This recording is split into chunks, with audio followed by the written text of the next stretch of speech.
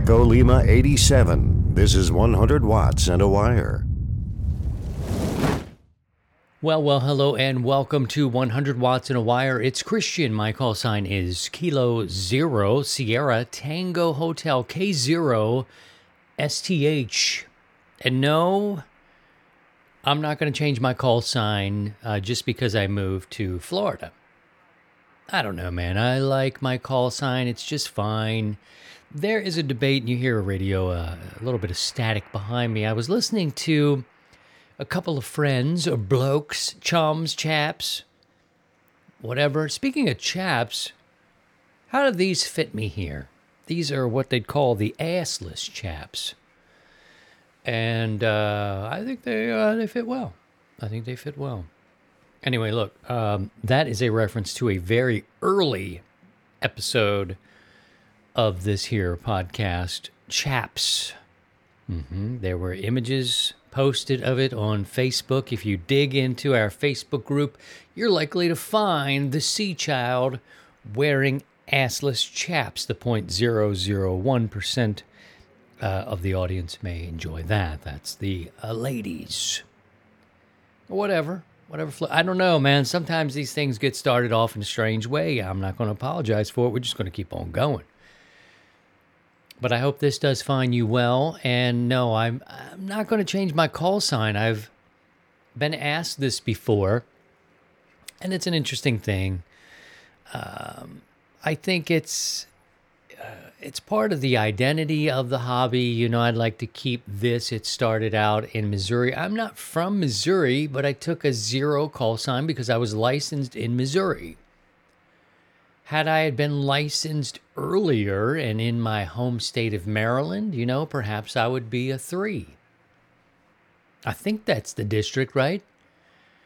So anyway, I've kind of run with it this long. You've got a beam. I know you want to know where to swing it when you hear the call sign, but you may have to take the extra step and simply ask, "See, child, where are you?" And I am in Sarasota, Florida, as of November 2023. No plans to change my call sign, but thank you for asking. It's a great question. It's relevant, and I want to ask it back to you. If you've changed areas or zones, did you change your call sign specifically because of that purpose? Or did you feel kind of married or obligated for some reason to your call sign? It's a good question. You can leave me a comment, and I will share them with our listening audience. I want to remind you that we are brought to you in part by Bioenno Power. They provide the best lithium phosphate batteries for your ham radio setups. Visit them online, BIOENNO power.com.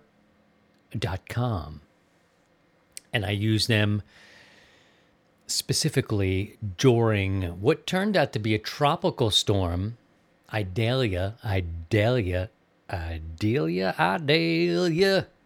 You're breaking my heart. I don't know. Well, anyway, when she was coming as a hurricane. And as she passed to our north, closer to Tampa and above us, and above Tampa even, she was downgraded as she passed us to a tropical storm. But you cannot sleep on those tropical storms, and you cannot sleep on the fact that it's November and hurricanes might not happen. They do happen, and they have happened here in Missouri. Smack in the face in Florida. They do. They do happen. If a hurricane happens in Missouri, we got a lot of problems. Something really went wrong. But see, here I am in Florida, and I made a mistake. Well, that's what 20 years in Missouri would do for you. We're keeping an eye on the Gulf and any storms that may potentially come this month. It's still a thing, and we're not really out of the clear here until December. So we're keeping a watchful eye on that. I'm recording about noontime on a Saturday, and 40 meters just wants to go to sleep here. It's so interesting.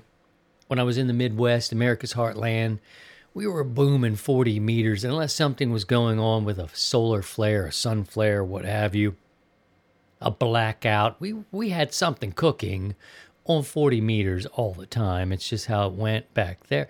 Here, no, not so much. Around 11 o'clock, things start to fade away, and I move quickly over to 20 meters these days. I want to talk to you a little bit about some of the projects that are happening now. I know some of the temperatures I'm reading daily on our Discord server. You can get there. Link is in the description of this. You can find us on Discord and YouTube, even the Tickety Talk, although I don't know people care much for TikTok. I have a feeling that most ham radio operators, tell me if I'm wrong, have subscribed to the fact that they're not trying to get involved with TikTok for whatever reason, but security being the lead, the headline. And I understand. I'm not sure either. I want to meet people where they are, but I don't know. I don't know if that's a great place. I know YouTube is a great place. I know Facebook is a great place, so we are there as well. Look for us on Facebook, YouTube. I want to do more live streaming. I want to get back into it. I have been going through a succession of interviews here for a full-time day-type job in order to supplement my family's income, as you do. I've got also some projects that I'm percolating and things and side hustles and pieces like that, because that's what you do. You grind as much as you can to do what you can for your family. What I do need, though, is member support from our team and our community here to help pay for the incidentals that are happening here with 100 Watts in a Wire. We're talking about websites. We're talking about keeping the podcast posted on servers. It takes a little bit of peripheral subscriptions and things to keep us going. So if you find value in our community, I ask that you visit buymeacoffee.com. Do a search for 100 Watts in a Wire. It's buymeacoffee.com/100 watts. You can give anything you like. You can even buy simply a cup of coffee. And all of those funds go to keep the production alive and well. And sometimes, this may have to go to a every other week presentation.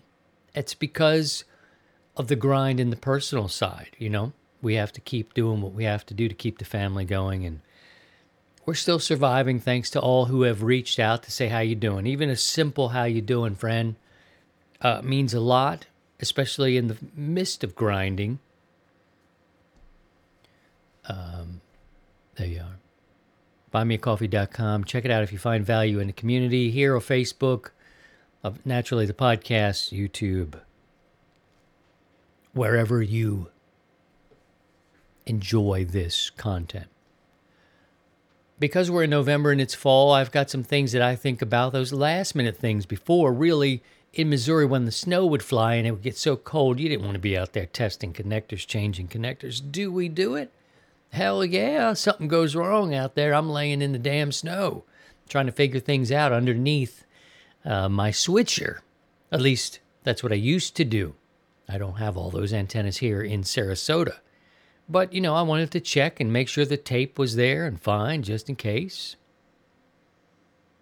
And that's what I did. And I put this question out there to our community on Facebook. What are you planning on doing now that you've got closer to the point? If you're in those areas where it starts to get cold, Steve says he's going to restring the far end of his end-fed half-wave antenna because the branch, the lead line was slung over as broken. And he has a huge droop in the wire, so that's a project for Steve. Doug says it's too late. The snow has already started to fly where he is. Jeff says he's going to have one more look at the feed point of his FD4 to make sure it's 100% ready for winter. We don't get much snow here, but we have had some temperatures down around minus 10 degrees Celsius. And we don't like the condensation when it melts again. Robert says he's going to hang a simple dipole under the eaves where it's protected from the weather as a backup antenna. Good idea. He's not going to be doing any repairs during the Alaska winter. Wayne says he's going to be checking the coax connections and the dipole end connections before things get too cold out there. Justin agrees. He's going to put up a gap vertical and cut down some more branches for his 160 loop antenna with 600 feet of wire. Hey now, that's something. Jesus Christ. That's true as well. Sean says for radio, he's going to set up his NVIS antenna. John, he says, my thing is limb encroachment. Trees are growing quicker during the summer. Greg says before winter sets in, there are several important tasks and projects. Say tasks with me. Many people need to address to ensure a comfortable and safe winter season. It's going to do some garden cleanup, some weatherproofing, heating system maintenance, some firewood, emergency kits, winterizing the vehicles, holiday decorations, pet care, home safety. What this MF did, it was type this into some AI generated. But all that's great information, and I'm going to leave it there posted for you. Get ready for your health preparation, clothes, and footwear. Very nice. You put that in the Chat GPT or Chat GTP. You know what I mean. AI answered that. Jesus Christ. Right. That's making sure my volume is okay.